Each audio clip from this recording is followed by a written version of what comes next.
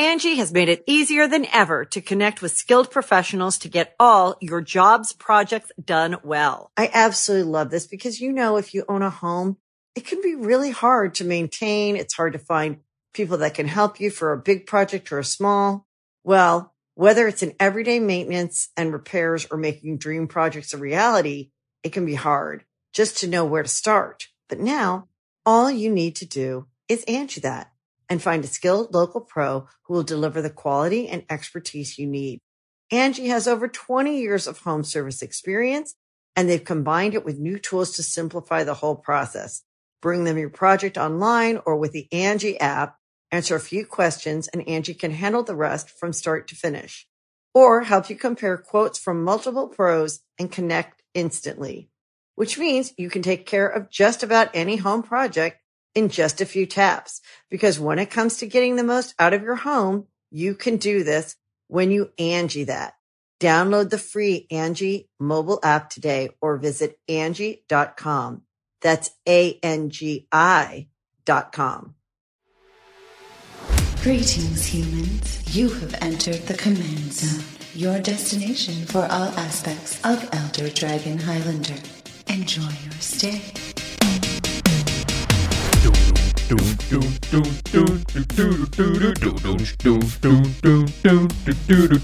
All my friends drive a low rider. Low rider is a little higher. We went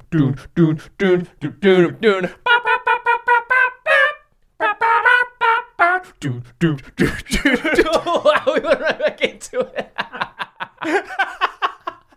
Yep, that was totally unpracticed. That song is by a band called War. And today, hello everyone, you're watching / listening to the podcast. I'm your host, Jimmy Wong. How's it? It's Josh Lee Kwai. And War is the name of the podcast. Today it's the War of the Spark set review. We're off to a rough start. We just recorded an hour and a half just talking about the Planeswalkers. We don't know what order it's going to come out in yet, but we're going to have 2 episodes total for War of the Spark. It's almost here. The cards look insane. One of the coolest sets for Magic and probably for Commander we've ever seen since the beginning of the show. Yeah, definitely. That's why there are 2 episodes for the set review, because there were so many cool cards we wanted to talk about. We couldn't fit it into one. Mm-hmm. So you're going to hear about a bunch of cards. This is going to be the non-Planeswalker cards from War of the Spark. If you want to get your hands on any of those, or the Planeswalkers, or just a booster box or something else, you can go to cardkingdom.com/command zone. If you use that affiliate link when you order your card. Are you smelling them? You get the new card smell. That's true.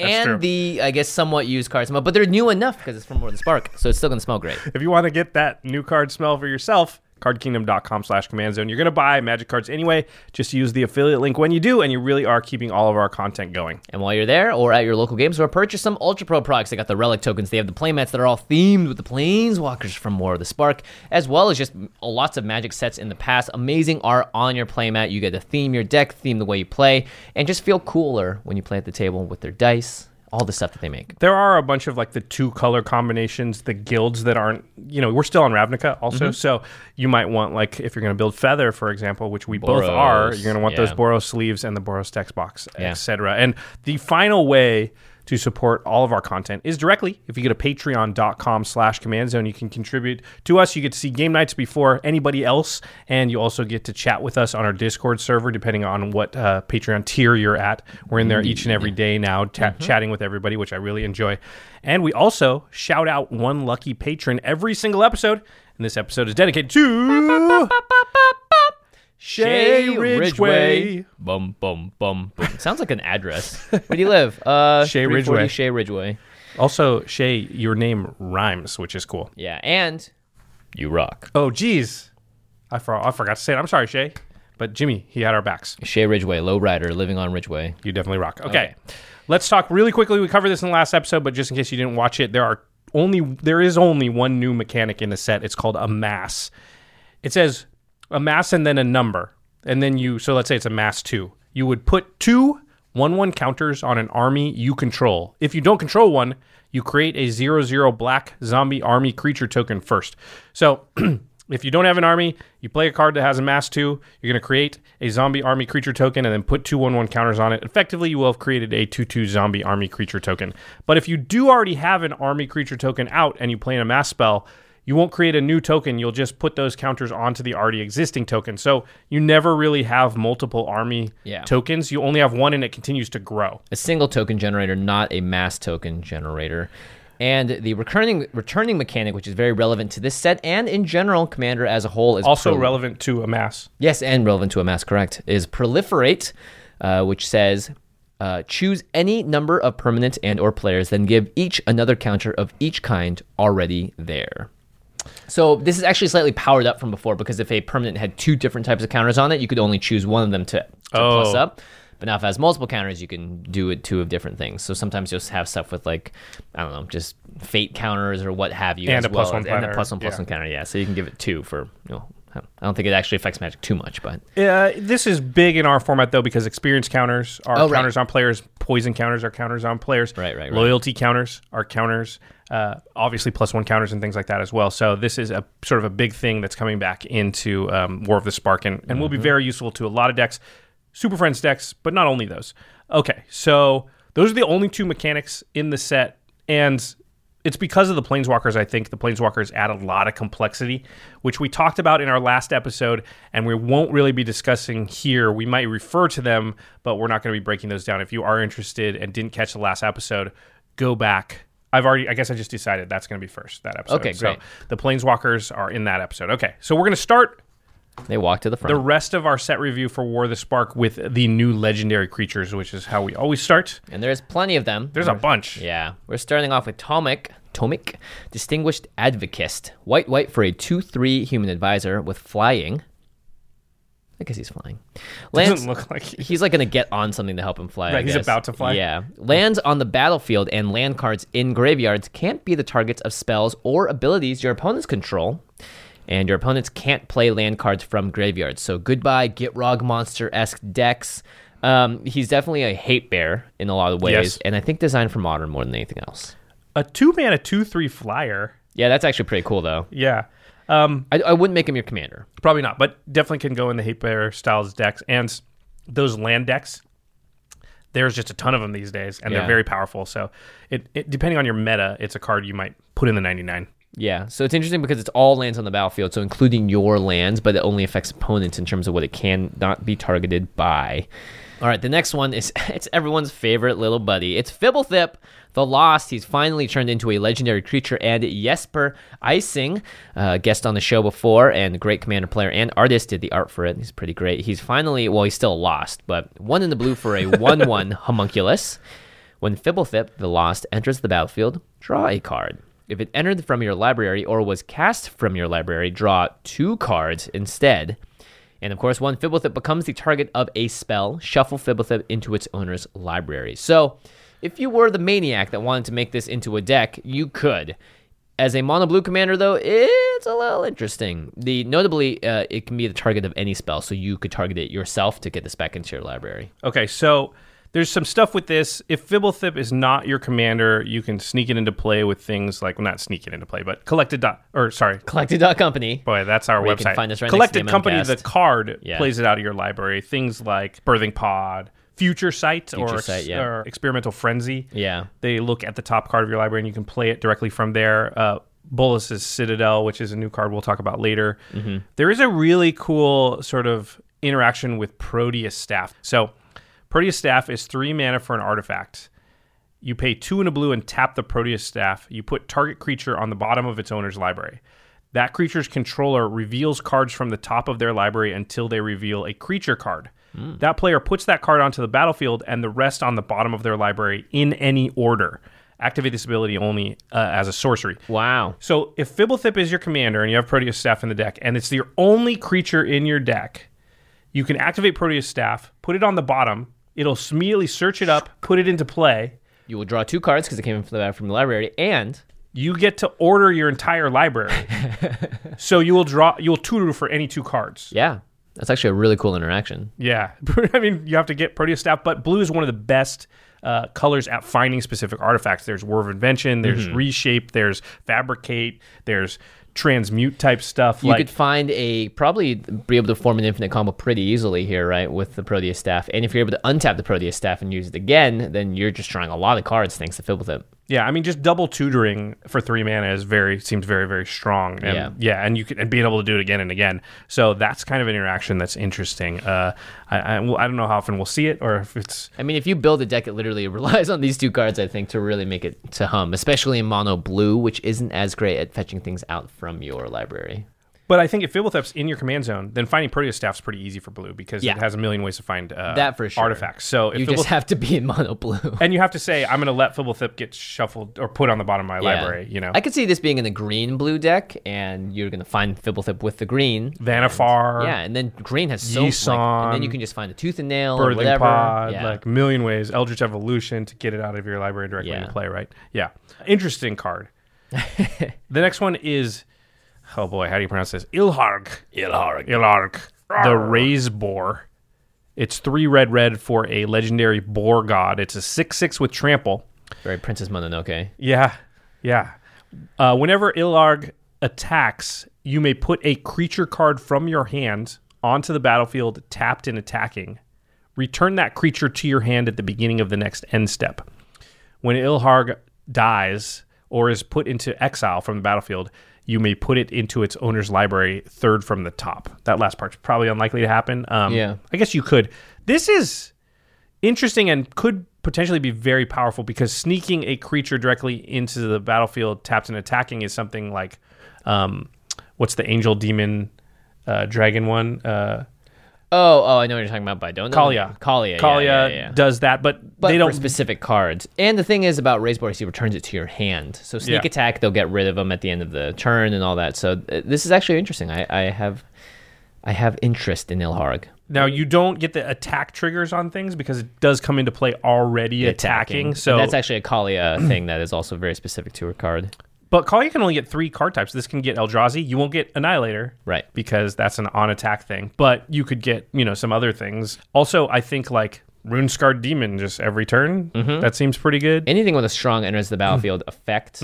If you're playing green, you have all sorts of creatures that do cool stuff. Even just getting an E-Witness back in this way is kind of cool too, right? Sepulchral Primordial, stuff like that. One of the Primordials. Also, you can run Sundial of the Infinite. Right. And keep those creatures in play forever, right? You end the turn, you can only do it during your turn. And if you're playing blue with this, you could put Wonder in the graveyard and make sure that the creatures attacking don't die or anything. I mean, it's a 6/6. You're always going to be able to attack somebody. With him, right? But the creature you're attacking true. might be if it's too a small thing. Yeah. That's a good point if you just want to get value. I think this is a very powerful effect. It's cheating of mana costs, like we always say. And if you're comparing it to Sneak Attack, well, Sneak Attack is crazy good. Yeah, that's true. So being able to abuse it, obviously more effective. Next up, a new Krenko. Pretty excited about the 10 Street Kingpin. Just everyone is coming to Ravnica, I guess. Every character you've heard of is like, well, I better be there. Yeah. They're like, anybody who hit anybody is going to be there. You can't miss it. Well, his flavor text, after the people flee, but before the enemy arrives. That's grabbing time. So he's a nabber. He's stealing all the stuff. He's looting, yeah. Yeah, he's smart. 2 in a red for a 1/2 goblin. Whenever Krenko attacks, put a +1/+1 counter on it. Then create a number of 1/1 red goblin creature tokens equal to Krenko's power.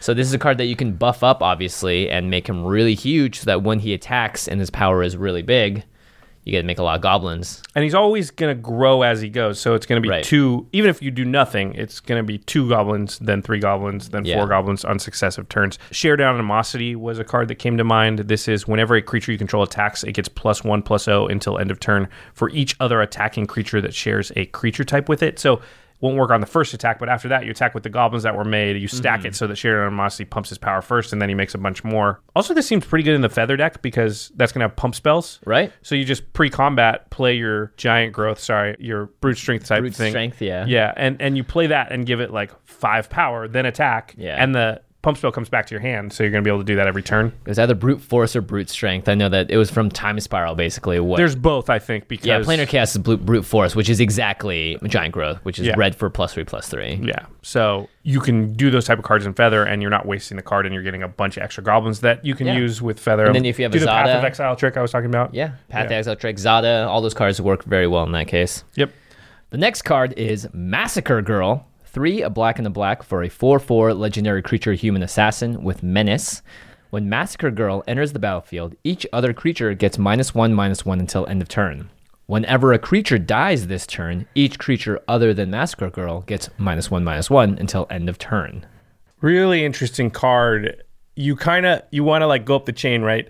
You want her to come in, kill at least one creature, and then it's going to trigger her ability, her second part of her ability. So she'll kind of give everything -2/-2. And if there's a 1-drop, a 2-drop, and a 3-drop out, you're going to go up to 1 toughness, 2 toughness, 3 toughness. Yeah, sorry, not 1-drop. Yeah, you're right. That's going to get you all the way to -4 maybe. Yeah. Because it'll, kill the 1, trigger her again, kill the 2/2, trigger her again, kill the 3/3, trigger again. If there's a 4/4, I mean, that's Magical Christmas Land, right? Yeah. Well, that's the thing, too, is that you don't, the creatures that die, if you make them after the fact, they'll get -2/-2. So you don't even need to make a 2/2 to get killed by it. Like another 1/1 will be out because of the cards that we have here. Yeah, right. So our good buddy DJ at Jumbo Commander just did recently a sort of mini deck tech on Massacre Girl, and he had some cool ideas. So something like Forbidden Orchard, which is a land, and when you tap it for mana, you give an opponent a 1/1. Mm-hmm. So that's really useful with Massacre Girl because not only can you put the 1/1 out and then cast her and just make sure you're going to give everything -2/-2 basically, but you can also, if there's already a 1/1 on the board, play Massacre Girl. That kills the 1/1. That triggers her to give everything else -1/-1 again. In response to that, tap your Forbidden Archer, make another 1/1. That's going to give everything 3/-3 basically. Yeah, I could see these just climbing up the chain really quickly. I mean, 3/3, 4/4, 5/5 seem very common stats in EDH, and it's everything except Massacre Girl, so you don't have to worry about killing herself, right? So she's always going to stick around. Acorn Catapult, our editor for the podcast sometimes, Murph, he loves that card. Yeah. I've seen him play it a few times. That's another thing, kind of like Forbidden Orchard, which would work. Pestilence, a really good card with Massacre Girl, right? Yeah, you're just able to trigger it a couple of times, and all of a sudden every creature is dying. And the important part is she stays on the battlefield, so Pestilence doesn't really go away either. Right, exactly. I mean, you couldn't Pestilence for more than 4 because Pestilence will hit her, but at the same time, her second ability is whenever a creature dies this turn, the turn she came into play. Right. So you can play her, nothing dies, but then Pestilence for 1, that kills some 2/2s. Then she triggers again, that kills some 3/3s. Yeah. Now she triggers again, kills some 4/4s. You or can maybe get her there's Pestilence up to -3/-3, and she still stays alive. So that kind of allows you to really stack it. Yeah. Yeah, exactly, to go up the chain. So I think she's interesting, and she's a legendary creature. So a board wipe in your command zone can be very powerful. Play some Eldrazi Spawn with her. All right. Sack him for mana. What's the next card? Oh, I have to read this next one. Yeah. It's me. Again. 2 red for Neheb, Dreadhorde Champion. The number of people that ask me, hey, Jimmy, what do you think about the new Heb is more than any other card. I like how that card is associated with you, but it's only because you got mana screwed with it. Yeah, well, I did have my burn deck with it. That's true. That's true. But there, it's because you played Neheb 3 different times. Yeah. Different versions of him. 2 you have the same time. Yeah. Okay. This guy's a 5/4 zombie Minotaur warrior with trample, and whenever Neheb deals combat damage to a player or a planeswalker, you may discard any number of cards. If you do, draw that many cards and add that much red mana until end of turn. You don't lose this mana as steps and phases end. That card is sweet. This card seems really good. Just creating free mana is so powerful, and you're ending up with the same amount of cards you had. Mm-hmm. It's not like the cards where you cast it and then you draw for the number of cards in your hand. And you can discard 1 card, 2 cards, your whole hand, up to you. Yeah, I mean, if you're like, oh, there's 1 card I know I want to cast, I'm going to discard all the other ones and then draw them, and then I'm going to do that again next turn and just make 5-6 extra mana every turn. And he has trample. He only has to deal combat damage, not a certain amount. So as far as conditions to be met are concerned, it's actually not the most difficult. And, you could be in blue or something else where you have 20 cards in hand. Yeah. In which case, if this is creating 20 mana, you probably win that turn. True. Yeah. Give the guy a little haste. Yeah, seems pretty good. All right, the next one is Mowu, Loyal Companion. So I guess Jiang Yangu's dog can grow into a 9-tailed fox. Yeah, it has, only 3 tails here, but yeah, it does look like Kiwi if she was on steroids for about 4 years. Buff Kiwi. Kiwi hit the gym along with Obnixilis. Yeah. They've been secretly going to the gym together. Yeah, they're just gym buddies. They help each other lift. Yeah, Kiwi needed a spotter. Yeah. All right, Mowu is 3 and a green for a 3/3 legendary creature Hound. Has trample and vigilance. If 1 or more +1/+1 counters would be put on Mowu, that many +1/+1 counters are put there instead. So Mowu has a hardened scales attached to him or her. So he's just a buff boy. Just going to get bigger faster. Yeah, he'll go into a 5/5 the first time you have a 1/+1/+1 counter. Yep. Yeah, Trample Vigilance, you know. It's fine. I don't think you're building a deck around it, but maybe if you have If you want a Jiang Yangu, like, flavor win. Yeah, that's true, because then taps for mana. Yeah. Okay, Feather the Redeemed is the next card, and we talked about this at length in our preview episode. This is the preview card for the show. Make sure you check that episode out. We spent like 25 minutes straight just gushing about this card. No it is sweet. Joke. It's a red, white, white for a 3/4 legendary creature angel with flying. Whenever you cast an instant or sorcery spell that targets a creature you control, exile that card instead of putting it into your graveyard as it resolves. If you do, return it to your hand at the beginning of the next end step. So, very good. Yeah, if you want to hear us break down everything about that, you can find our preview card episode. We go through a whole bunch of cards that'll work good with it. It will work good. We'll be Dragon. I did want to say there's two things we didn't mention on the episode, and one was because we didn't know exactly how this worked, because you got to remember, when we're doing the preview card episode, nobody else in the world knows about the card yet, so it's hard to interactions. So you just stay away from things you're not sure about if you can. Not that we don't still get things wrong, but Flashback, interestingly enough, does work with Feather. So when you flash the card back, you actually get the card back into your hand after that's all said and done. So Past in Flames and a bunch of other things are in play for that deck that we weren't sure about before. And Heroic is another mechanic we didn't mention. It was in Theros block, and it's been reprinted a little since, where the creatures care about being targeted by a spell. So like Annex and Simodine, or I don't know how you say it, Simonide, or however you say it, are those type of creatures may have a home in the deck. I think you want mostly instants and sorceries, but you might want one or two. Even like a Crone Crusader, which just makes a 1/1 when you target it, might be possible. Anyway, so Feather has gotten a ton of press. People are really excited about that card. It's the best Boros commander of all time, straight up. It might be the most exciting commander in the whole set, so thanks, Wizards, for giving us that one. All right, the next one is pretty sweet, though. It's in the running for most exciting commander in the set. Because it's got 5 colors. It's Niv-Mizzet Reborn. I'm back! Niv-Mizzet is no longer just Izzet. Is now WUBRG. Yeah, Niv WUBRG is it. Yep, costs 5 mana, white, blue, black, red, and green for a 6/6 flying dragon avatar legendary creature. Of course, it says, when Niv-Mizzet Reborn enters the battlefield, reveal the top 10 cards of your library. For each color pair, choose a card that's exactly those colors from among them. Put the chosen cards into your hand and the rest on the bottom of your library in a random order. The text is very confusing, but basically we know the guilds in Ravnica, and those are the 10 color pairs. So if you played Niv-Mizzet and you flipped 3 Boros cards and 1 Izzet card, you could choose 1 Boros card from them and 1 Izzet card from. Yeah, exactly. So you can't get 2 of the same color pair, and 3 color pairs don't count at all. Right. The cards have to be exactly 2 color, and you can get only 1 of each individual color pairing. So if you flip 10 cards and you only get 4 Boros cards and the rest are lands, you can only get 1 of those cards. But sometimes you flip 10 cards and you get a Boros, a Dimir, a Golgari, and a Selesnya, and some repeats, and you're like, well, I just got 4 cards off this thing. I think if you get 2 cards, it's really good. Yeah, not bad. 5 mana, 6/6 flying, draw 2. Muldrifter is 5 mana, 2/2 flying, draw 2. Much harder to cast Niv-Mizzet, obviously, but you also have to build your deck in a way that you have a lot of guild cards in there. I think it's almost all guild cards and like ramp, basically, probably, yeah. But there are plenty of powerful cards. You just have to figure out what direction you're going with the deck. So I think actually Niv-Mizzet poses a really interesting and unique deck building challenge. And how do you include the right ratio of cards that are in the guilds and also still support your main game plan? I heard some rumblings from the CEDH crowd, the competitive crowd, how Niv-Mizzet is possibly going to replace General Tazri or be built like General Tazri, who's a 5-color deck. Right. So the way the Tazri decks work, or some of these 5-color decks work, actually, you know what? The way that all competitive EDH decks just about tend to work is at some point their first goal is create infinite mana. The way the Tazri deck does it, and the way the Niv-Mizzet will probably do it, is food chain with like Mist Hollow-Griffin, so that you sacrifice it, it goes into exile. Mist Hollow-Griffin can be played from exile, but you're always up 1 mana on that exchange, which you can only use to cast creatures, but still, you just do that infinite amount of times, create infinite amount of mana. Now you can cast Niv-Mizzet infinite times, sacking your whole deck, Yeah, sacking it to food chain. And what you find is you find a card called Spark Caster, which is a Gruul card, so Niv-Mizzet can find it. Right. And then Spark Caster, you can basically cast, I think, and bounce itself over and over, and that will just do 1 damage at a time, infinite times. And I think people are saying that that's a little bit easier than the way Tazri does it now. So that was Braden on our Discord. I'm going to give him credit for that because he was talking about that combo, and seems pretty cool. Not my flavor. Rolesk Apex Hybrid, though. A little closer to my flavor. 2 green, green, blue for a 4/5 flying trample human mutant.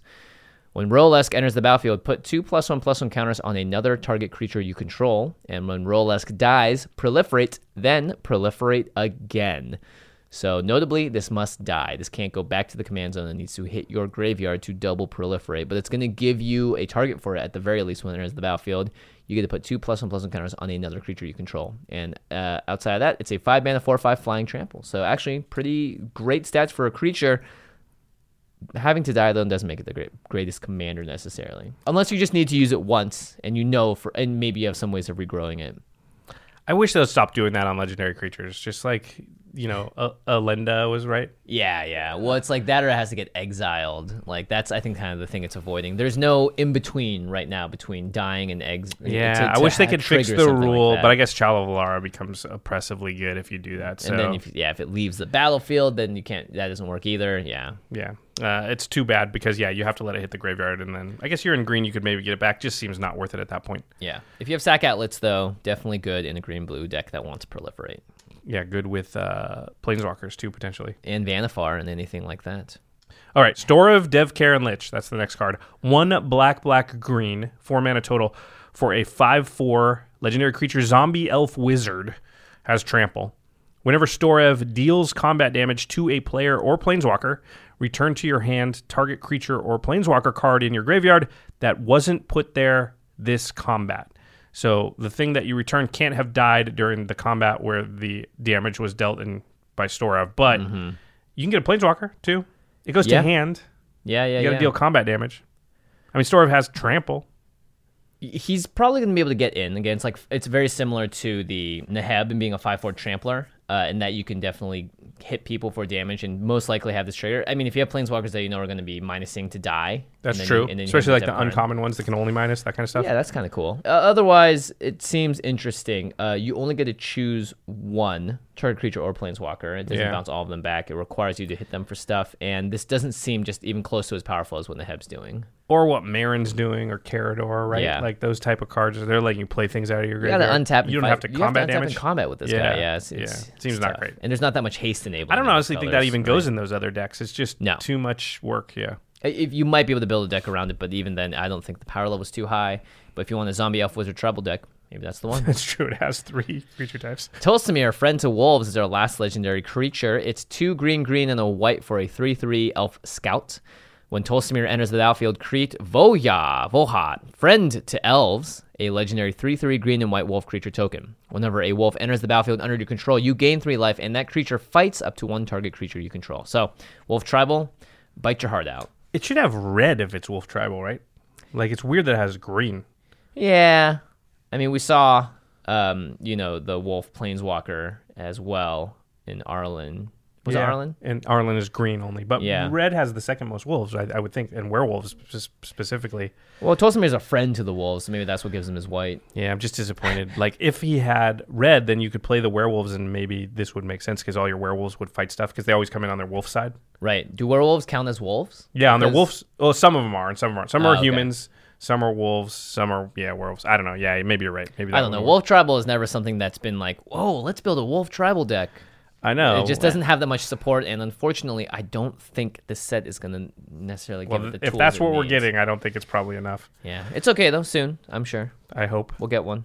Okay, so there's a bunch of cycles in this set. The first is there's a cycle of colored artifacts. So artifacts that have a color, they're all rare. And color in their mana cost as well. Yeah, so the first one is Parhelion 2, which is a legendary vehicle. It costs 6 white, so 8 mana. We can just move on to the next card, right? It is powerful, though. It's a 5/5 flying first strike vigilance with crew 4. But whenever Parhelion 2 attacks, create 2 4/4 white angel creature tokens with flying and vigilance that are attacking. So you create 2 Serra Angels when it attacks, not when it deals combat damage. So if you can get this thing out and swing with it one time, maybe with haste or something. I mean, that is 13 damage right there.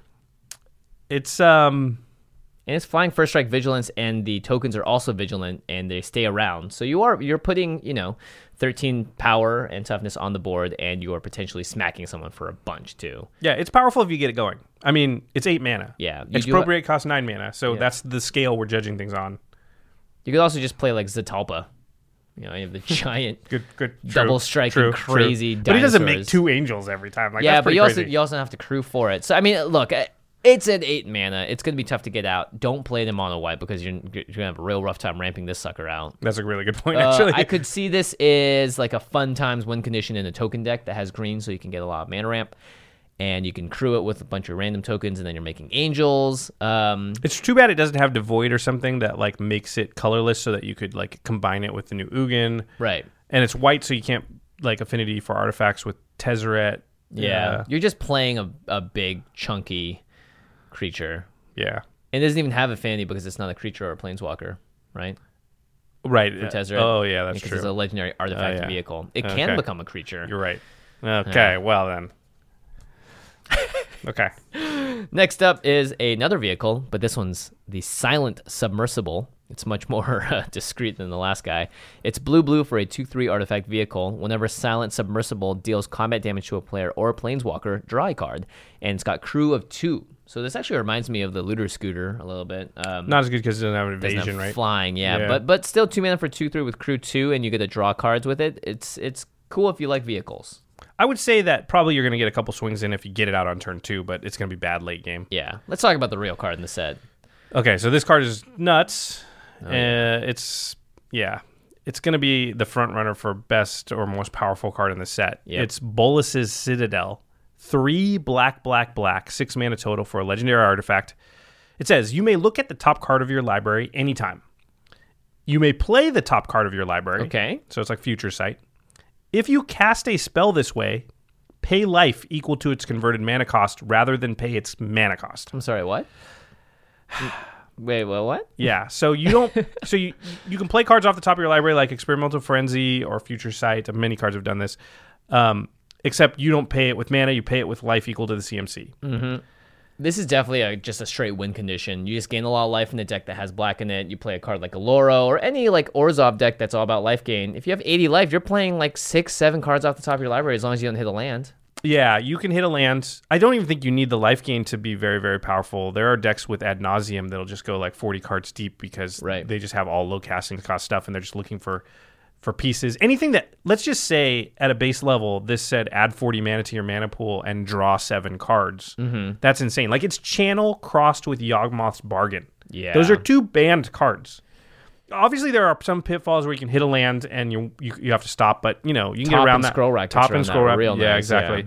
Yeah. And it's we're not even done. It does have an activated ability because they were like, you know what? This card's not powerful enough. What else can we have it do? You can also tap Bolas's Citadel, sacrifice 10 non-land permanents, and each opponent loses 10 life, which is probably going to be rarely used on the card, but once in a while, treasures or tokens or just get them, right? It's like, sure, I have a bunch of things out there, and I can kill the problematic player with this. Yeah.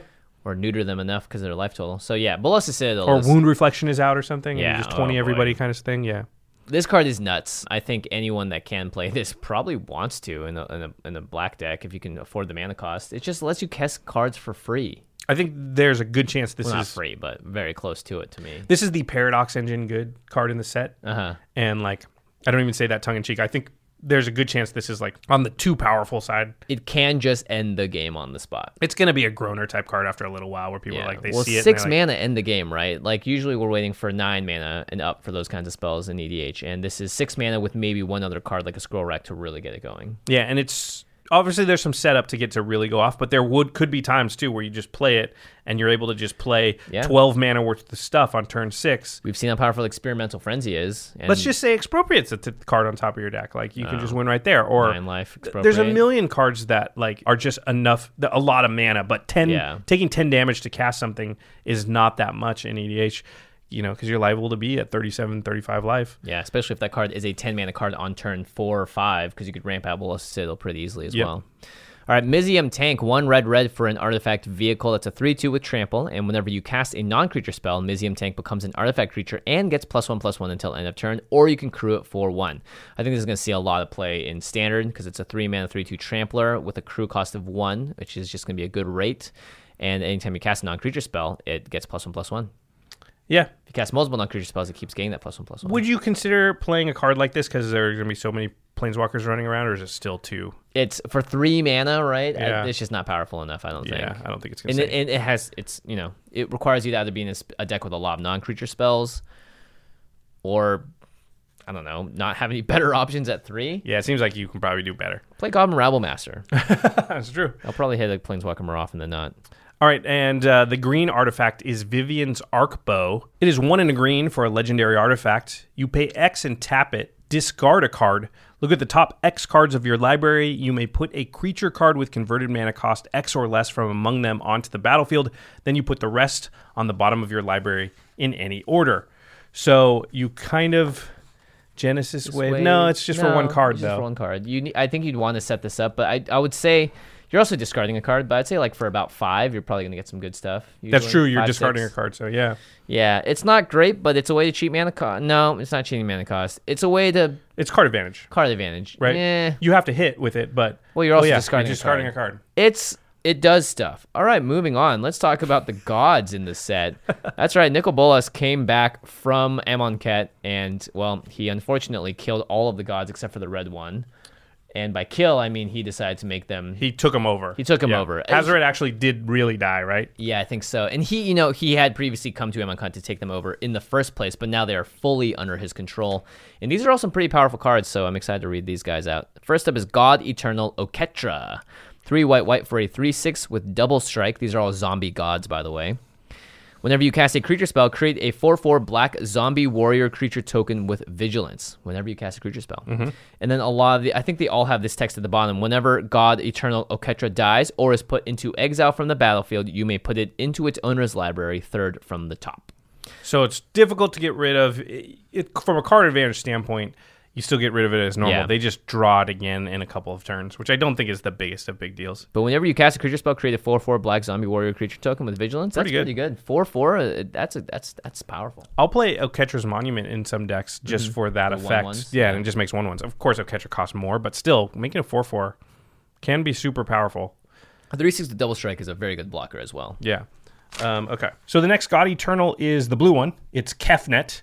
2 and 2 blue for a 4/5 flyer. You may reveal the first card you draw each turn as you draw it. Whenever you reveal an instant or sorcery card this way, copy that card and you may cast the copy. That copy costs 2 less to cast. Expropriate for 7.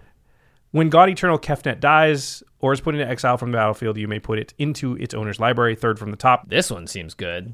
Yeah, because makes it cost 2 less, and you still draw the card. Yeah, you cast a copy, so you still have the original card in your hand. 2 cards. And also, if you decide not to cast it, nothing bad happens. You're just like, oh, I'm not casting that right now. Yeah. So there's some infinite turn shenanigans too that are kind of obvious with, again, Scroll Rack, Jace the Mind Sculptor, anything that repeatedly allows you to take something from your hand, put it on your library, because Kefnet's copying the spell, but the card's still going to your hand. Right, you're drawing it, so you can just put it back somehow. Yeah, so any extra turn spell and Scroll Rack just goes infinite because you copy it with Kefnet, goes to your hand, then you're going to get an extra turn after this one.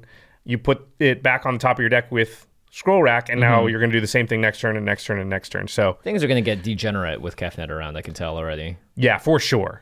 It's pretty good, and it's a 4 mana, 4/5 flyer. Yeah, I actually like God Eternal Kefnet probably the most out of all of these, just because it's, again, you're copying spells off the top of your library. That seems very powerful. I think in this environment, too, a 4/5 flyer is going to be useful against planeswalkers. It'll deter them from maybe playing it because you can get at them, and the fact that it has a really relevant, powerful ability on top of it does make it pretty playable in a lot of decks. You obviously need a lot of instants and sorceries. You probably need somewhere in the realm of 20 to 25. This is a 100% pass the turn and draw cards on other people's turns because... Oh, yeah, it's the first card you draw each turn. Yeah, oh, yeah. You could, even if you use a top, that counts as drawing a card for the turn. So, well, and if you have top, you can set an instant or sorcery there and make sure you get the perfect one. Yeah, and it costs 2 less to cast, and it doesn't even cost you anything the card itself still stays in your hand. So that's actually, I think, very powerful. Yeah.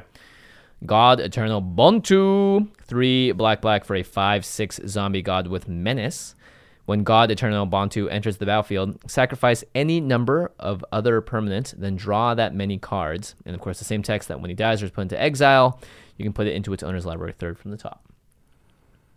Yeah, This is similar to a lot of effects in black. There was a plain... No, there was that the one that made all the little creatures. That was black and green. That was Gruul, that you could sacrifice a permanent to draw a card. That's definitely a black thing. Trading Golgari, you mean? Yeah. Yeah, Golgari, sorry, yeah. So it's trading cards in for... trading permanents in for cards. Yeah. If you have a bunch of, like, expendable stuff... Tokens. Treasures. Even lands, clues, Yeah. Yeah. So I think this is stuff that wants to powerful. die. That comes back, maybe. It is cool that you get to draw a lot with this when it comes in. So if you can set it up and have it land on the battlefield and draw you a bunch of cards, seems pretty effective. Yeah, I think it's fine. It's only certain decks would want it. Yeah, as are pretty much is the case for like every card we talk about usually. Yeah, true. The next one is God Eternal Ronus, 3 green, 5/5 Death Touch, Zombie God. When Ronus enters the battlefield, double the power of each other creature you control until end of turn, and those creatures gain vigilance until end of turn. So whatever their power is, they're twice as much power, but no trample. Yeah, this is kind of like a, could be more powerful than a Craterhoof in terms of the power gained, depending on how many creatures you have on the battlefield. But the fewer creatures you have, the better it is than Craterhoof, basically. Right. At least they gain vigilance. If you have a way to give your creatures trample, which of there are plenty of ways of doing it, God Eternal Ronus could just be in a mono green stompy deck, play it win the game. Yeah. It seems like I want trample pretty bad in that scenario. Oh yeah. Or I want the pump effect to be larger, or I don't know. It seems okay. It's definitely one of those like single player KO decks because of the vigilance. It helps you block on the next attack back. Like the 3 big ones are Craterhoof, Triumph of the Hordes, and Beastmaster Ascension. Mm-hmm. You're not replacing any of those with this, right? And the End-Raze Foe Runners or whatever. End-Razor, but you're not replacing any of them with it. I could see this being as a fun build around, or just an additional effect of that type. Yeah, I just think most decks don't want 4 or 5 of that effect, right? Yeah. They want creatures, and they only need to pump them one time. Yeah, this is a creature, however. Yeah. But if you want to be McBeady face in EDH, play some more God Eternal Ronus. Beady McBeady face. All right. So there's a cycle of cards called the Finale Cycle. Yeah, and they're all X spells. There's one in each color, and they care if X is 10 or more. Yep. And they all do 2 things. One normal, and then if X is 10 or more, it does something extra. So Finale of Glory is the white version for X white. It's a sorcery. Create X 2/2 white soldier creature tokens with vigilance. If X is 10 or more, so if you pay 12 mana total or more, also create X 4/4 white angel creature tokens with flying and vigilance. Now that's actually pretty good. Just by itself, you're kind of doing White Sun Zenith, right? Yep. Instead of cats, you're making white soldier creature tokens, and they do have vigilance. You don't shuffle it back in, but the 10 plus marker, if you're casting AMD spells for 12 mana, you should be very well on the way to winning the game, I think.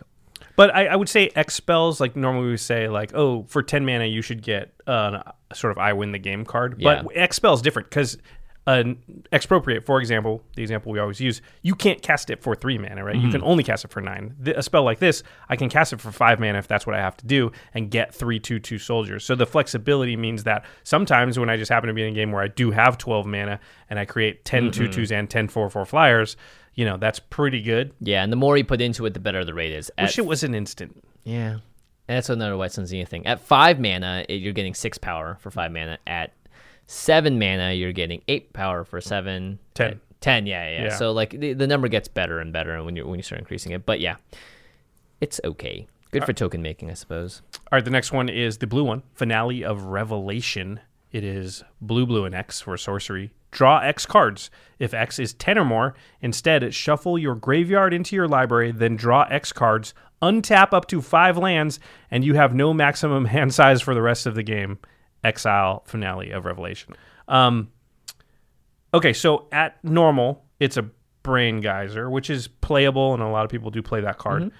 At 10, it actually rebates 5 of the lands, untap 5 lands, and you just get no maximum hand size for the rest of the game. You kind of get like an emblem that does that. And you do the Time Twister effect. Right. You shuffle the graveyard into the library. Yeah. It seems pretty good.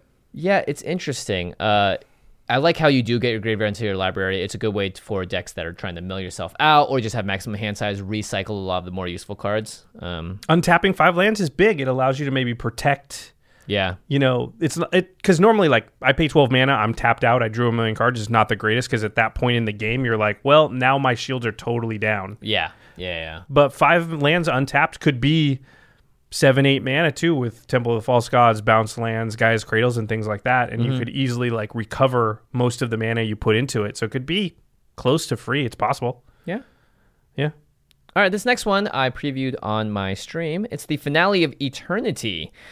X black sorcery. Destroy up to 3 target creatures with toughness X or less. If X is 10 or more, return all creature cards from your graveyard to the battlefield. So you get a bunch of things, right? You can destroy a bunch of creatures, including your own, if 10 is X or more, and then you can basically bring all the creature cards back out. Maybe get an ETB or something. Yeah, this is interesting, though. X black, destroy up to 3 target creatures with toughness X or less. So X is the only number that cares about the toughness of the creatures you're trying to target, because you can destroy up to 3, which seems actually really good. I can see this seeing a lot of play in different areas just because it's not X for destroying X number of creatures. Getting 3 creatures with 1 card is pretty big game, and there might be times where you're like 5 mana destroy 3 creatures because I need to kill, an Oracle of Moldiah. Okay, I'm not going to name 3 cards, but you get it. Like there may be times early in their game where I'm like, bing bang boom, get rid of Vile Smasher, get rid of Tymna, get rid of your Oracle. And it's up to 3, so even if you can't find that many legal targets, you can still do it. And then later in the game, you're like, oh, then I just Rise of the Dark Realms myself, kind of. Yeah, and if you have creatures with ETBs, you can kill your own and rise them back up as well. Good All right, stuff. The next one is the red one. It's Finale of Promise. Red, and X for a sorcery.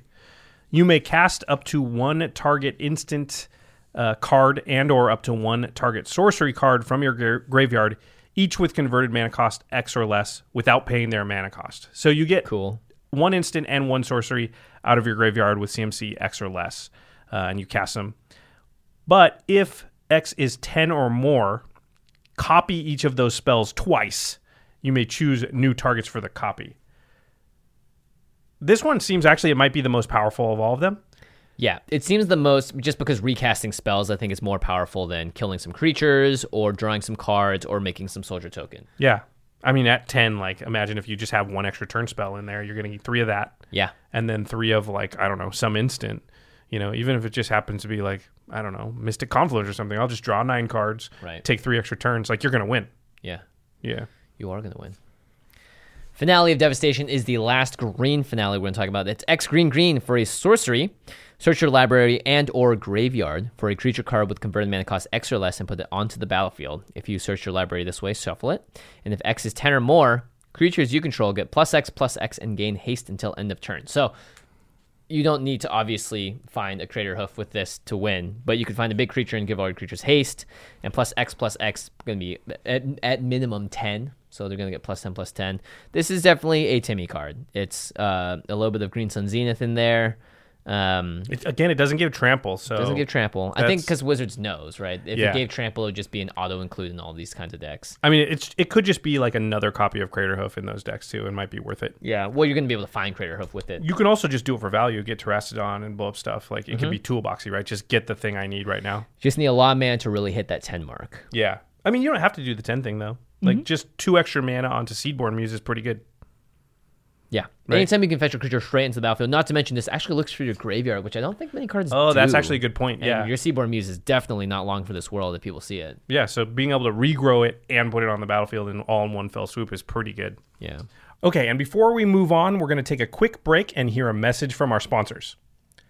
Angie has made it easier than ever to connect with skilled professionals to get all your jobs projects done well. I absolutely love this because, if you own a home, it can be really hard to maintain. It's hard to find people that can help you for a big project or a small.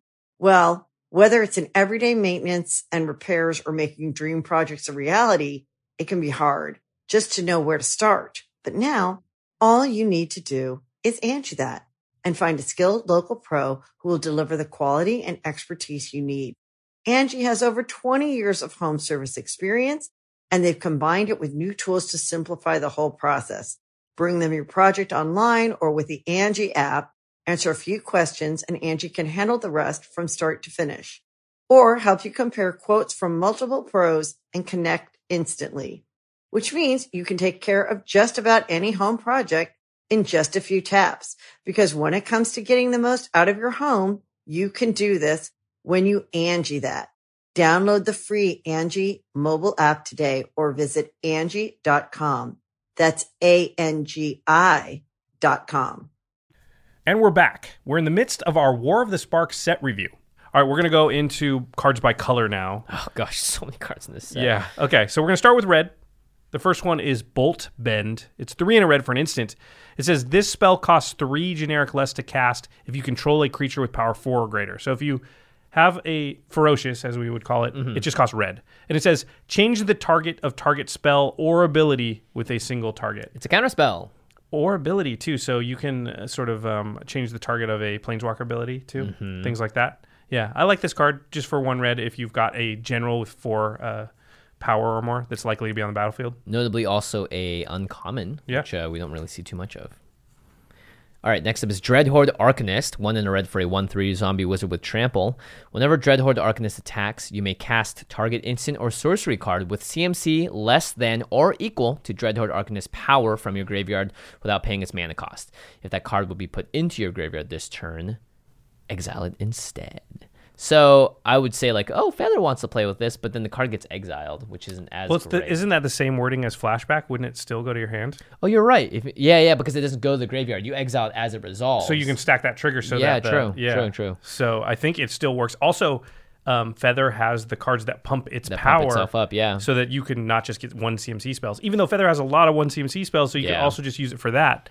Yeah, I think this is really good in Feather. It's about whether or not you can convert Zada. it. This has to attack. Yeah. And because it has trample into 1-power creature, it's asking you, please make me stronger. Yep. Yeah. That's why I think Feather is like super good fit for it. Yeah. All right, moving on to black. As usual, black has the most cards, I think, that we want to talk about. Yeah. There's a reason it's the most powerful color. First one is Command the Dreadhorde. Command. 4 black for a sorcery. Choose any number of target creature and or planeswalker cards in graveyards. Not just yours, all graveyards. Command the Dreadhorde deals damage to you equal to the total converted mana cost of those cards. Put them onto the battlefield under your control. That's pretty good. I mean, you could get... Reminds me of Bolas' Citadel, but it's in your graveyard instead. Not just yours, in graveyards.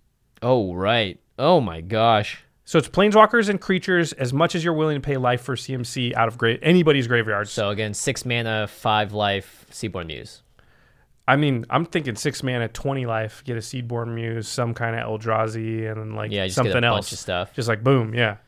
Yeah, Command the Dreadhorde definitely, if you have the life to spare, can be extremely backbreaking. Sometimes also might just do nothing. So it's one of those cards where I think the upside is massive and the downside is definitely there. But I don't think it's very likely to do nothing. And especially if you're in a life gain deck, it's very possible that it's Rise of the Dark Realms for 6 mana. Yeah, because you can choose any number. Because I'm like, I have 120 life. I don't care. I'll pay 50 of it. Yeah. Yeah. I think that anytime you're paying life for resources has always been borderline broken. That's why channel and those type of effects are banned. Yeah. So that seems like a very powerful effect to me. And also because our format is like balanced differently. 40 life is what you start with, right? Yeah. Mm-hmm. Deliver Unto Evil is another card that we previewed for the IGN video alongside Kyle Hill. It's 2 and a black for a sorcery. Choose up to 4 target cards in your graveyard. If you control a Bolas Planeswalker, return those cards to your hand. Otherwise, an opponent chooses 2 of them. Leave the chosen cards in your graveyard and put the rest into your hand. So at the very least, as long as you have enough cards in your graveyard, it's 3 mana, draw 2. If you have a Bolas Planeswalker, you just draw 4 cards. And then when the spell is uncasting, you exile it, because otherwise you could loop this thing and be very powerful.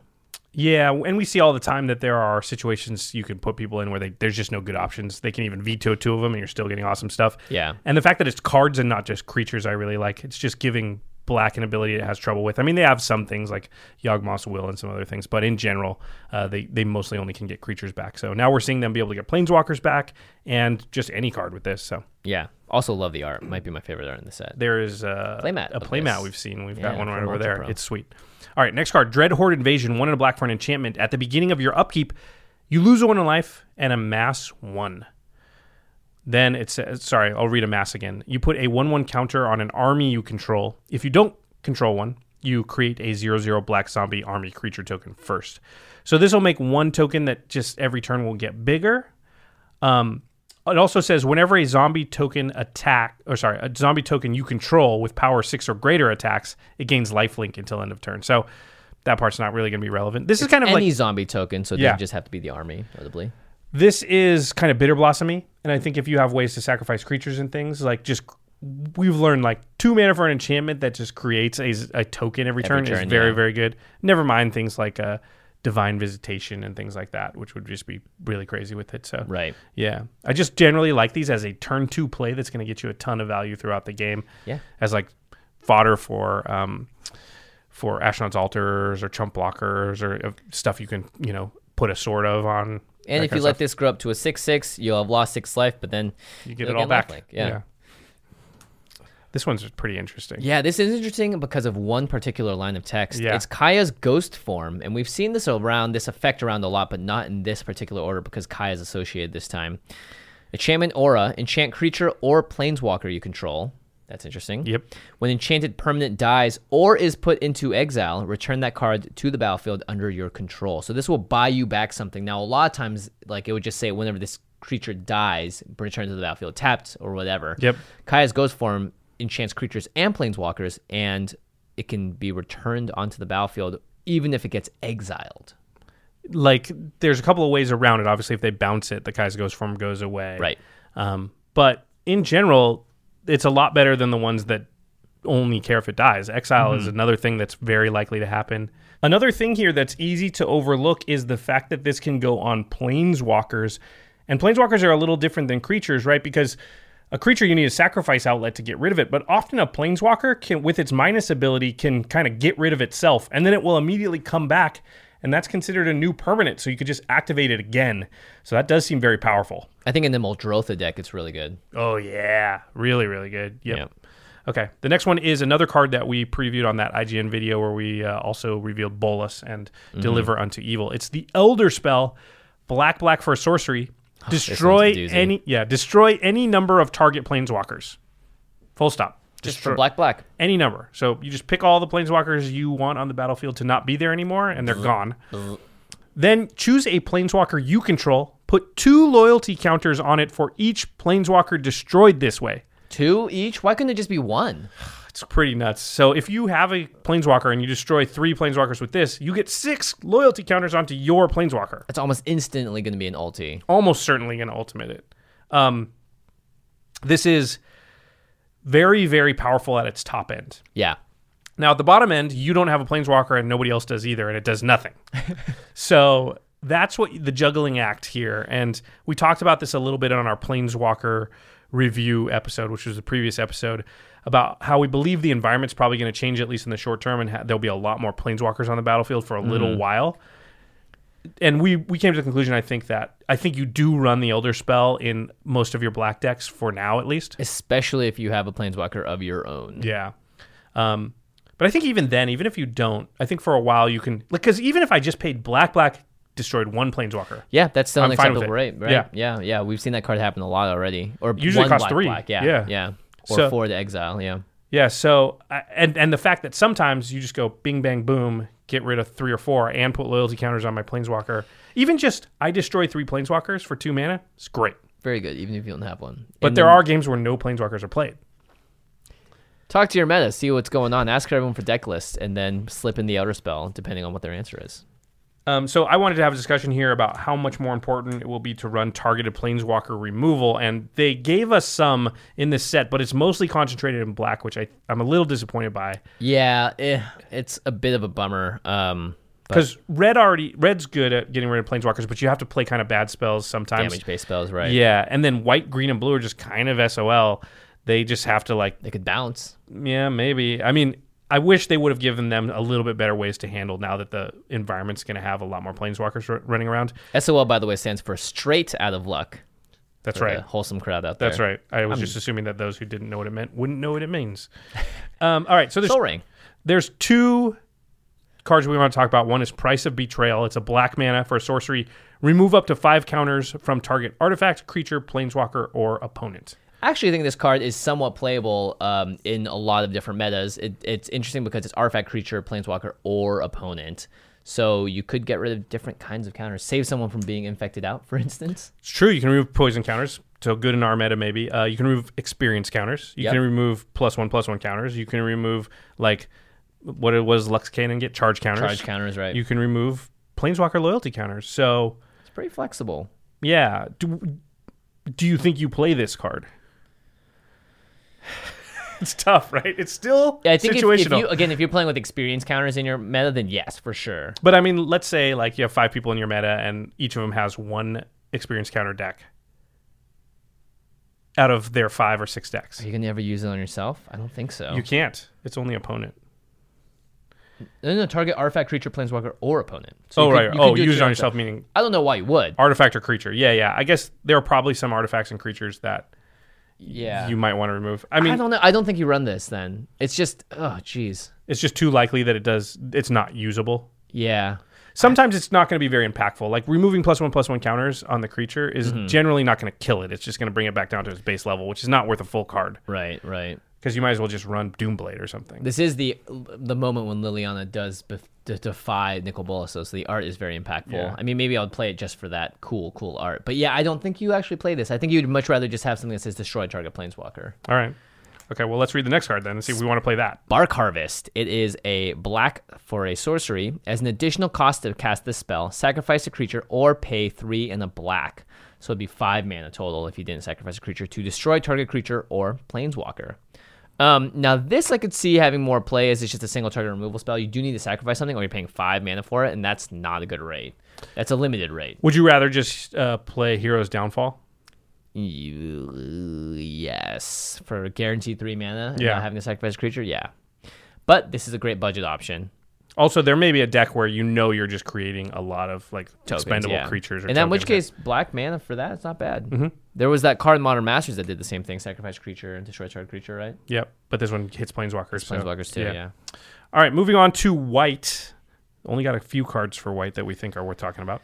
Ignite the Beacon. This is one of the very first cards previewed for War of the Spark. It's 4 in the white for an instant to search your library for up to 2 Planeswalker cards, reveal them, put them into your hand, then shuffle your library. You're probably going to see more cards like this being played now that Planeswalkers are everywhere, and just finding 2 of them for 5 mana is not an amazing rate, but, in white, you're the color that can tutor out Planeswalkers, apparently. So It's an instant. Yeah, it's an instant. I think the instant part makes it quite a bit better. Right. Because you're able to hold up your mana and see what's happening and see if the door's open and it's safe, and you're like, oh, I didn't need to use my mana for something else. Boom, get 2 Planeswalkers in my hand, specific ones. I think that could be a very powerful card and a good piece. I think so, too.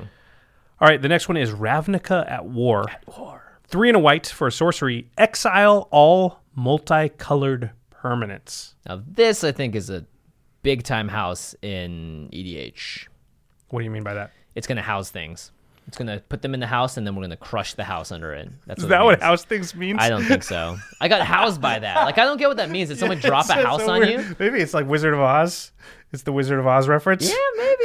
Like, where did that saying come from? I don't know. That card is a house. Yeah, that card's a house. Well, I mean, that makes sense. We say things are an absolute unit these days, right? Or it's thick. Yeah. So maybe Ravnica at War, it is an absolute unit of a card. I mean, again, there's a lot of multicolored permanents in our format. So yeah, and definitely helps mono white. Yeah, because you're gonna have mono colored stuff, and probably like 2 color decks might be pretty safe. But usually there are some multicolored decks that never play multicolored cards, gold cards, right? A lot of them are just like. Usually commanders are multicolored though. I mean, the vast majority. Obviously, some are monocolored, but I'd say like somewhere in the range of 80 to 85% of the commanders you're gonna face are multicolored. If this doesn't hurt you too much, then I would play this.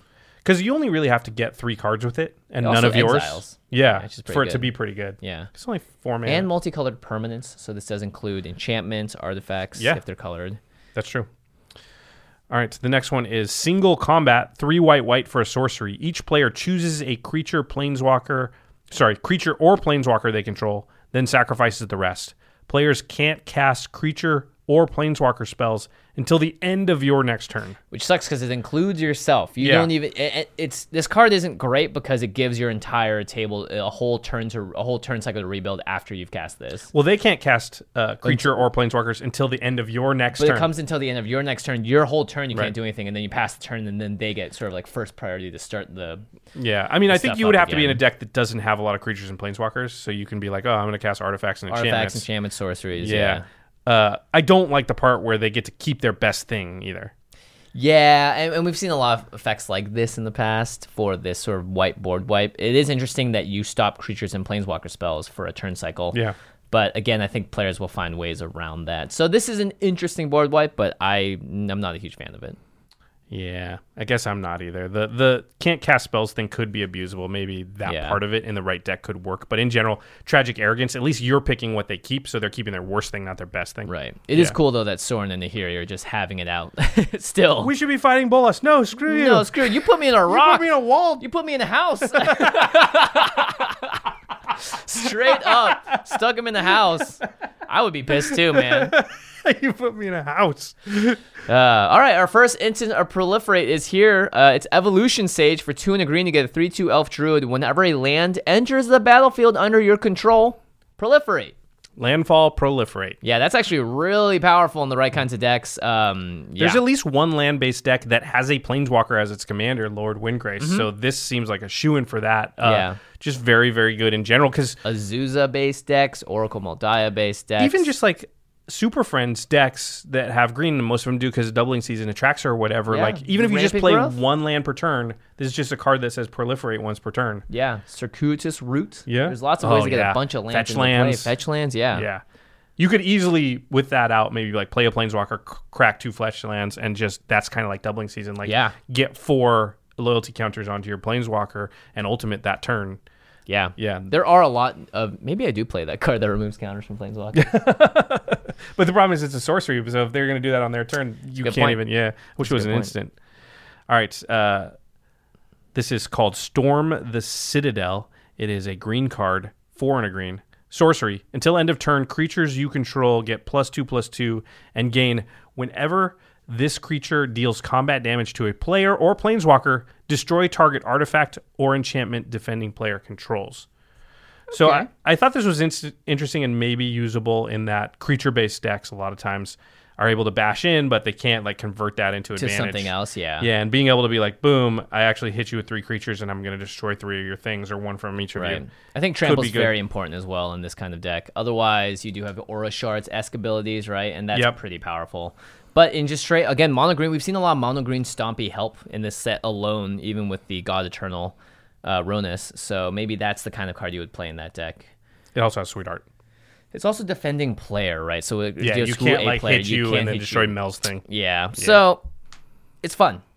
Yeah, maybe not the best. Now this card I'm a big fan of, Flux Channeler. It's kind of the blue version of the Evolution Sage we just talked about. 2 and a blue for a 2/2 human wizard.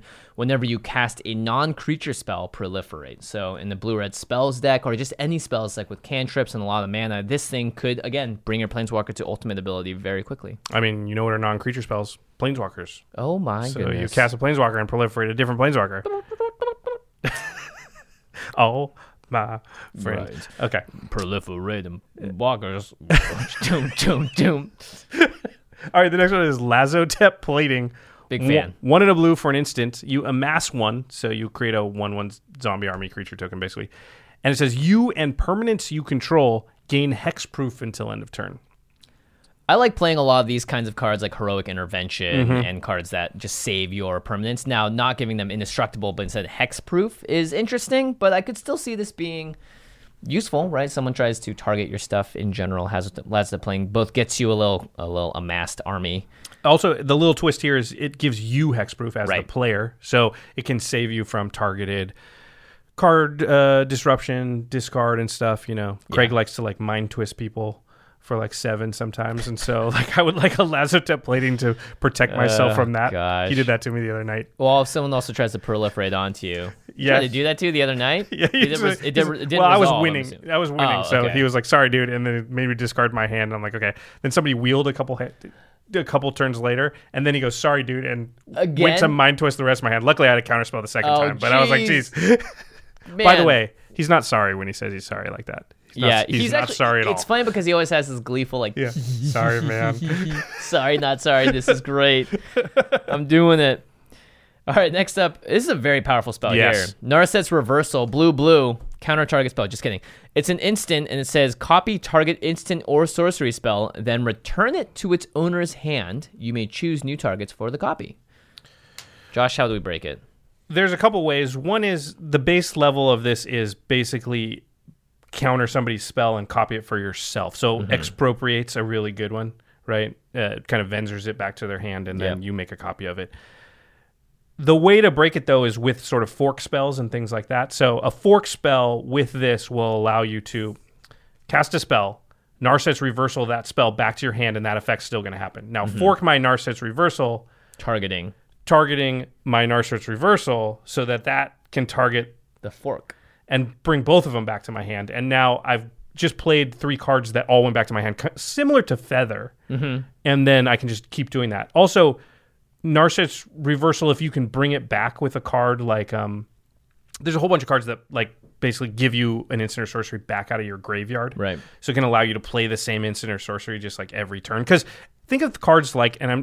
we keep saying Expropriate. It's just the go-to card for like very powerful effect. Think of cards like that though, and oftentimes the way that Wizards templates those is in a manner so that they're harder to abuse now. So they exile themselves after use. Right. Yeah, well, this bounces it back to your hand. Before it lets it resolve fully. Yes, and makes a copy of it. And so what happens is it doesn't get exiled. And so that's how you can get around this whole, we don't want you to play this again and again and again. Well, Expropriate with a fork and Narset's Reversal and it's just over.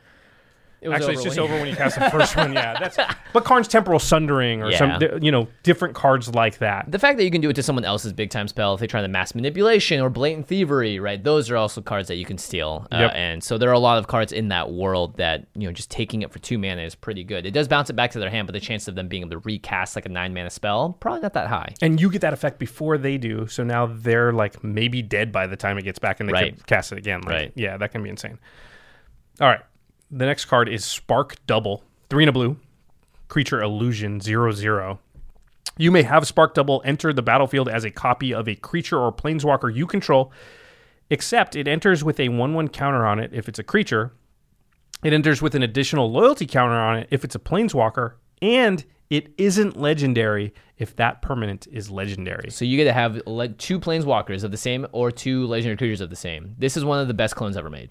Yeah, for sure. Jacob. It's the same cost as a regular clone. Yeah, which is 4 mana. And it makes a better copy because it's +1 counter or additional loyalty. And it does the Helm of the Host thing. Yes, makes it so you can have 2 of it. Like, you can have 2 Vial Smashers, which is those... There's certain ones... Like, 2 Thrasios is not that much better than 1 because it doesn't... But 2 Vial Smashers is way better because I cast a 7 CMC spell and I do 14 damage to my opponents. Yeah, Sakashima's really good, but it doesn't copy Planeswalkers. Yeah. So that's actually really interesting. It is, of course, a creature you control, so there's a little more limited there. But I think this is definitely a pushed card. I could see the Teferi decks like that running it and that kind of stuff because it's just like... More Teferis, untapping 4 lands, drawing 2 cards. Untapping 8 things, it's insanity. So there's a whole bunch of things this does that I think a lot of people are going to want to... If you want 2 of your commander... It's definitely just straight up one of the best clones ever made, though. Nothing beats Stax Duplicate, though, guys, just saying. Actually, that goes better. I don't know, that was crazy. All right, now we're on to our gold-colored cards, multicolored, and then we're going to do artifacts, lands, and then talk about the set. So first up, we have Casualties of War. 2 black, black, green, green. It's a sorcery, and it says choose 1 or more. Destroy target artifact, destroy target creature, destroy target enchantment, destroy target land, destroy target planeswalker. So that's 5 total effects you could have, or you could just do one of them, which is great. Decimate is one of those cards that looks awesome, but you have to every once in a while you don't have enough targets, or one of yours has to be one of the targets. Yeah, or it all has to go at one person because they have all the targets. Like, sorry. So Casualties of War, it is a little overcosted though. It's 6 mana, but if you could do all 5 of the things, it's extremely powerful. 6 mana, destroy 5 different permanent types is strong. Yeah, for sure. 6 mana doing 3 is probably acceptable too. Yeah. I mean, even 2. Windgrace's Judgment exists, which is a 5 CMC and an instant, and you get 1 permanent from each player. Right. So you can't destroy 2 of the same, but I think that's probably a little better than this, but this is still good and probably going to be cheaper than Windgrace's Judgment. Yeah, and I think you'll find a lot of times playing this, you'll be like, sweet, this is going to do a lot of work. All right, the next one is Death Sprout. 1 black, black, green, so 4 mana for an instant. Destroy target creature. Search your library for a basic land card, put it onto the battlefield tapped, then shuffle your library. So this is Rampant Growth plus Murder. Yeah, so Murder is 1 black, black, or it could be Cast Down for 1 in the black, and then black and the green is Rampant Growth. I like this card a lot because I want a Rampant Growth. I also want to destroy creatures. This is doing both of those things, and it's an instant to boot. Yeah, and typically if you have Mana Dorks, they're coming on turn 1 or 2, which means you're casting Death Sprout by 3. Black and green are already the strongest color combination, and they just keep printing these Assassin's Trophy, right. Windgrace's Judgment, Death Sprout, type of cards. I'm like, God, can we give Boros some of those things somehow? Like, Yeah. yeah. And Black and White doesn't need more things that do this, but I guess, hey, why not? Let's give them another one. And this one's only 2 mana. And this one's nuts. I think this is actually probably the fatal push of the set for Commander. D-Spark, it's black and a white for an instant. Exile target permanent with CMC 4 or greater. That's a lot of stuff in EDH. I mean, this probably, right now, we've got Anguish Unmaking, Utter End. Yep. This probably pushes Utter End out, right? I don't know if it does. I think you still just want to play all of them because Utter End does get anything. This is target True. permanent. You just add it unless you have there's no lands that is going to really affect, right? No. That CMC 4 or But greater. Utter Ends and Anguish Unmaking already can't hit lands. Yeah. So, like, what do you... Like, you're not losing that. So you're losing basically 1, 2, and 3 CMC stuff. I guess you just have to look at your meta and see how often you're getting rid of a 1 CMC or 2, 3 or CMC spells. You just don't want to pay 3 and 4 mana to do that anyway. So, like, this is 2 mana, but, I mean, Exile, instant... It's going to get rid of most of the problematic things. And it's uncommon. That's really good. Yeah. I think this is like... I think if I could only run 2 of the 3, I'm running Anguish Unmaking and this and Utter Ends on the sidelines. Mm-hmm. But you might be right. I might run all 4 or all 3, but... Yeah. Yeah. D-Spark, though. Jeez. I really like the card a lot. Black and white. Just always getting these effects. And it almost seems a little unbalanced because every time I play against a deck with black and white, I just know that none of my permanents... They can answer whatever you do. Pretty much, yeah. Okay, so Boros is going to get a little help here. We've got Heartwarming Redemption. It's 2 That's red. what Wizards is saying about Boros. This Please, is a heartwarming guys, redemption. We're redeeming Please. ourselves. We gave you Feather. We gave you this. Now we got this. It's 2 red and white. For an instant, discard all the cards in your hand, then draw that many cards plus 1, and you gain life equal to the number of cards in your hand. So this replaces itself because you're casting it. So if you have 6 cards, this goes down to 5, and then you draw 6. Yeah, so you draw the equal amount of cards, you gain the life, and it's an instant, so you don't... Your window of exposure is small. And it's 4 mana. Yeah. So this is the type of effect I think does help because when you get too many lands in your hand or just a bad hand, you can kind of get yourself out of that situation where now Boros is just like, if you're stuck with a bad hand, you're just stuck there. Yeah. Yeah. If you're Boros, you play this card. Yeah, I think so. You don't have many other options, so it's kind of nice because it makes deck building at least a little easier. All right, Merfolk Skydiver. 1/1 for a green-blue for a 1/1 with flying. When Merfolk Skydiver enters the battlefield, play a +1/+1 counter on target creature you control, and it has the activated ability to proliferate for 3, a green, and a blue. So just even the 2 mana 1/1 card that comes down adds a 1/1 counter. If you have +1/+1 counter synergies is nice. Being able to proliferate on a stick too. Yeah, and it doesn't tap it. So if you create infinite mana, you're going to be able to ultimate any planeswalker that you can get out. Basically. Oh, that's a good point. That's a good point. Okay, this next one's, I think, sneaky good. Mayhem Devil, 1 a black and a red for a 3/3 devil. Whenever a player sacrifices a permanent, Mayhem Devil deals 1 damage to any target. So if you can get into these infinite sacrifice loops, you'll just win. Yeah, because you can just have Mayhem Devil hit players, but also like just treasures and normal sacrifices, Grave Pact. Dictate of Erebos type stuff. You're just going to be like, oh, I sacrifice creatures, so do you 3. I get 4 damage out of that. Yeah, it's a bit of a Rampaging Ferocidon kind of thing. Yeah. Damage. I think that card is quite good. And you can point it at creatures, so you can work with people. Like, hold on, don't crack your fetch land until my turn. I'll crack it. We'll do 2 damage to that Oracle of Moldiah or that Lavinia or whatever you've got, that Gaddock Teeg. Dude, look at what he's riding on. He's like riding It's like a unicycle with spikes. That looks dangerous. Yeah. But Mayhem Devil, he likes to live dangerously. It's true. And the flavor text is even when things are destroying the city, Rakdos is like, we don't care! We're here to party! All right, next up is Role Reversal. I really like this card. Blue, and a red for a sorcery. Exchange control of 2 target permanents that share a permanent type. So I love swapping things. I think it's a really fun way to get around, you can give them something really crappy for something amazing. Maybe all your new planeswalkers at 1 loyalty can't use it anymore. You switch it out with something else. Just a fun card in general. I think these are really good for lands because you always have a crappy land. Yeah. You always have like a regular and basic land or something like that. And there's often a good land get an Ancient Tomb out there. Get an Ancient Tomb, get a Maze of Ith, get a Gaia's Cradle. Also denies them that thing because they don't have it anymore. So yeah, I really like that card just literally only to take lands. Yeah. Also, it can take everything else too, so seems good. Also, you got a treasure token, they've got a Painted Harmonicon. Well, I'll trade you. All right, the next one is Zedru too. Oh, yeah. It's really good in Zedru, obviously. You're Right. going to give them stuff they really don't want and get something awesome, yeah. Time Wipe is 2 white, and a blue for a sorcery. Return a creature you control to its owner's hand, then destroy all creatures. I like this card So a lot, save too. your best thing and blow up everybody else's board. Murph came up with some good ones for this. There are creatures that, when you play them, they get sorceries back from your graveyard, like Archaeomancer and Monoqual. So you could board wipe every turn. Salvager of Secrets. Yeah, just do that. Get the Time Wipe, play it again.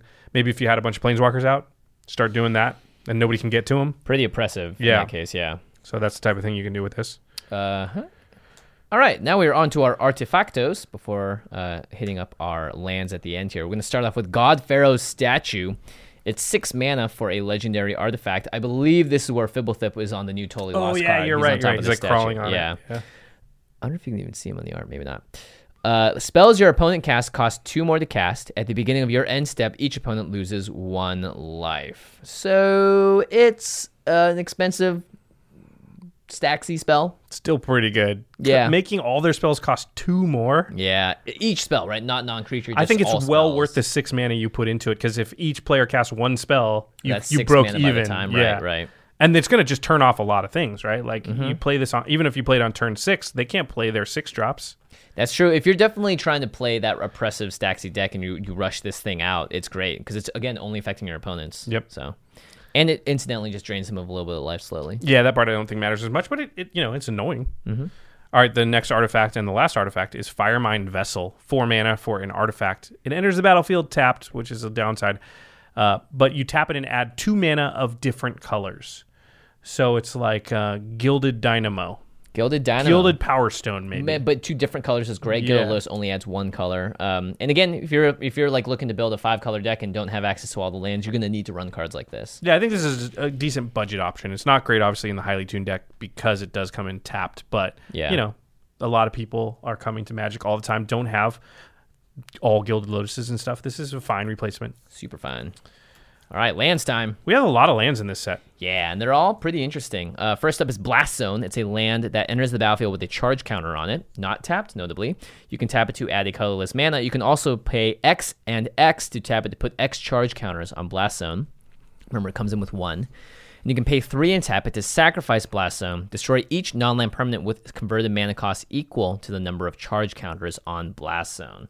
So this is like a modern card, but in a land instead. And yeah, it's like Ratchet Bomb a little. Yeah, Ratchet. It's like those kind of effects.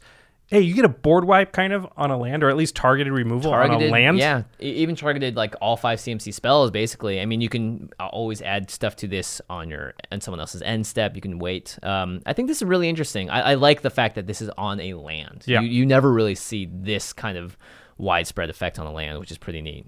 It creates a lot of versatility in deck buildings, where like green decks have trouble with that kind of effect. Yeah, totally. Just when they're mono green, so even, they can do even it. mono red, right? Now Yeah. you can finally get rid of some enchantments. Specific things, yeah. It's like, oh, that's 4 CMC, then I'll just get there and get that. Yep.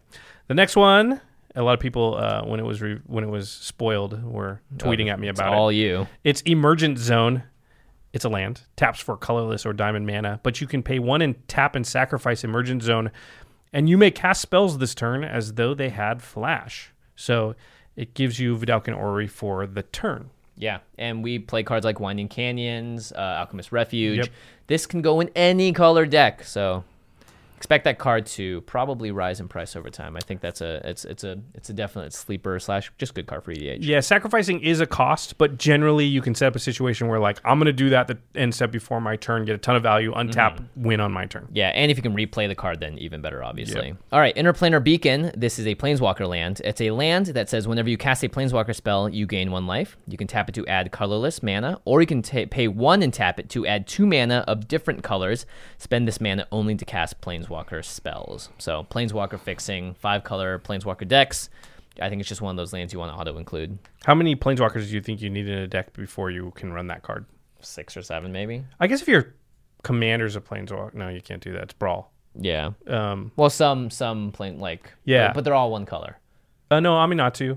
Oh, right. Yeah, right, the right. new ones. The new ones, yeah, the Bant one too. I think if it's Aminatu, how many planeswalkers? Is it enough that just your commander is? Or I mean, you also need like 5 or 6 in the deck? You want to gain the life off it too. I think you really need a bunch to really make that useful. It's basically Super So you Friends. need 15-ish. Yeah, because it's only going to work for planeswalker spells. Okay. We'll ask a similar question after this card. It's Karn's Bastion. It's a land.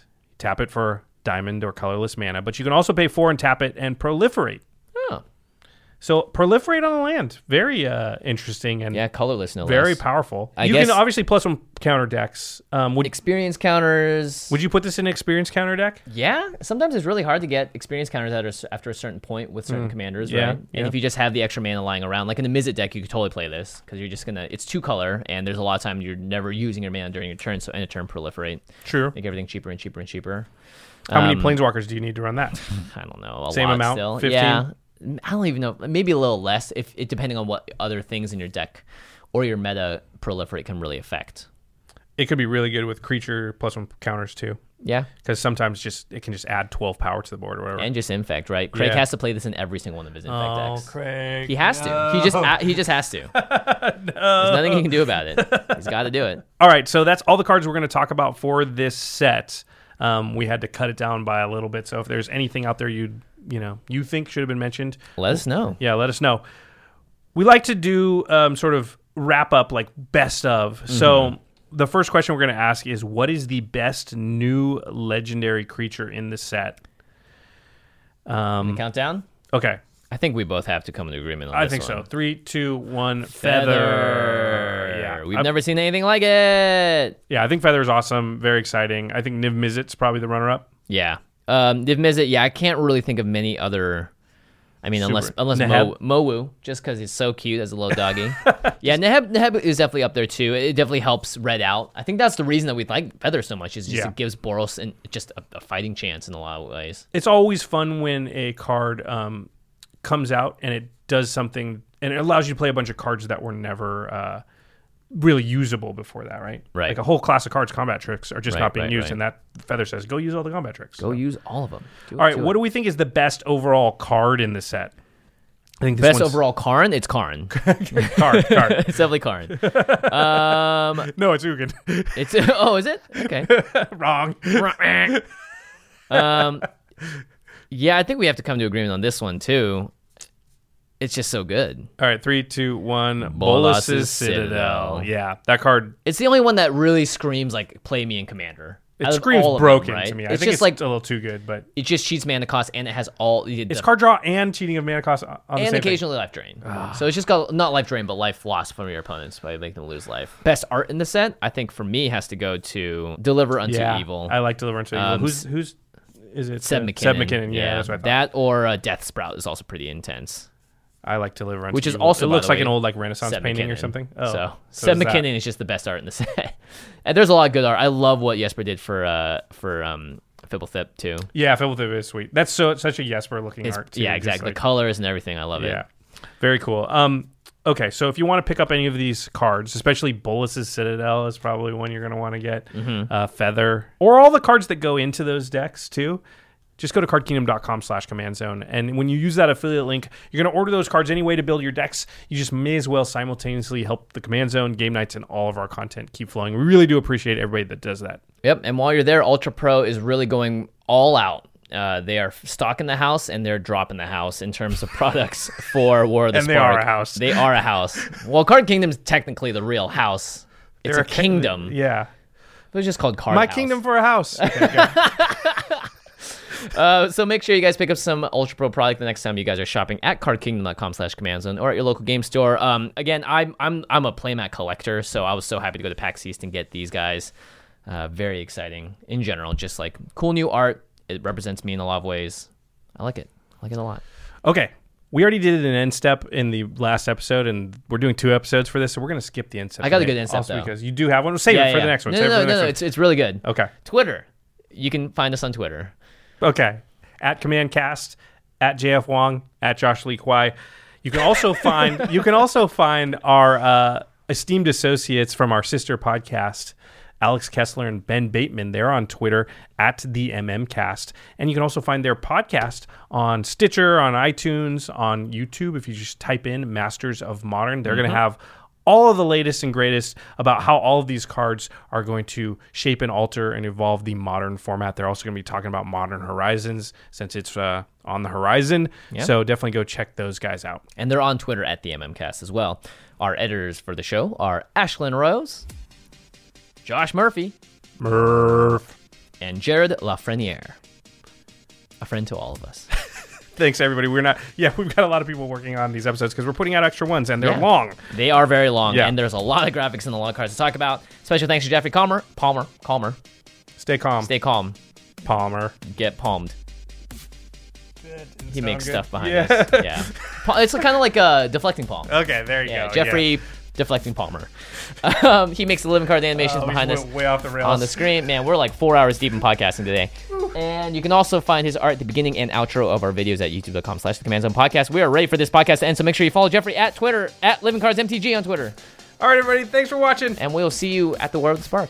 Peace. Bye.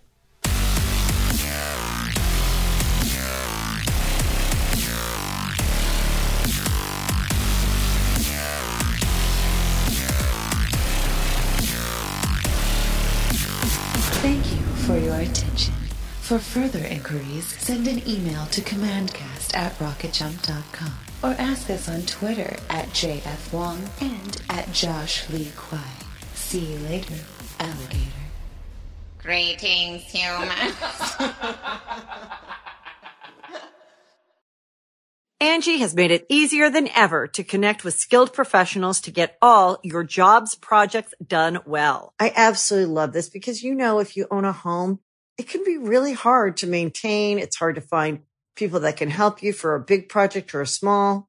Well, whether it's in everyday maintenance and repairs or making dream projects a reality, it can be hard just to know where to start. But now all you need to do is Angie that and find a skilled local pro who will deliver the quality and expertise you need. Angie has over 20 years of home service experience, and they've combined it with new tools to simplify the whole process.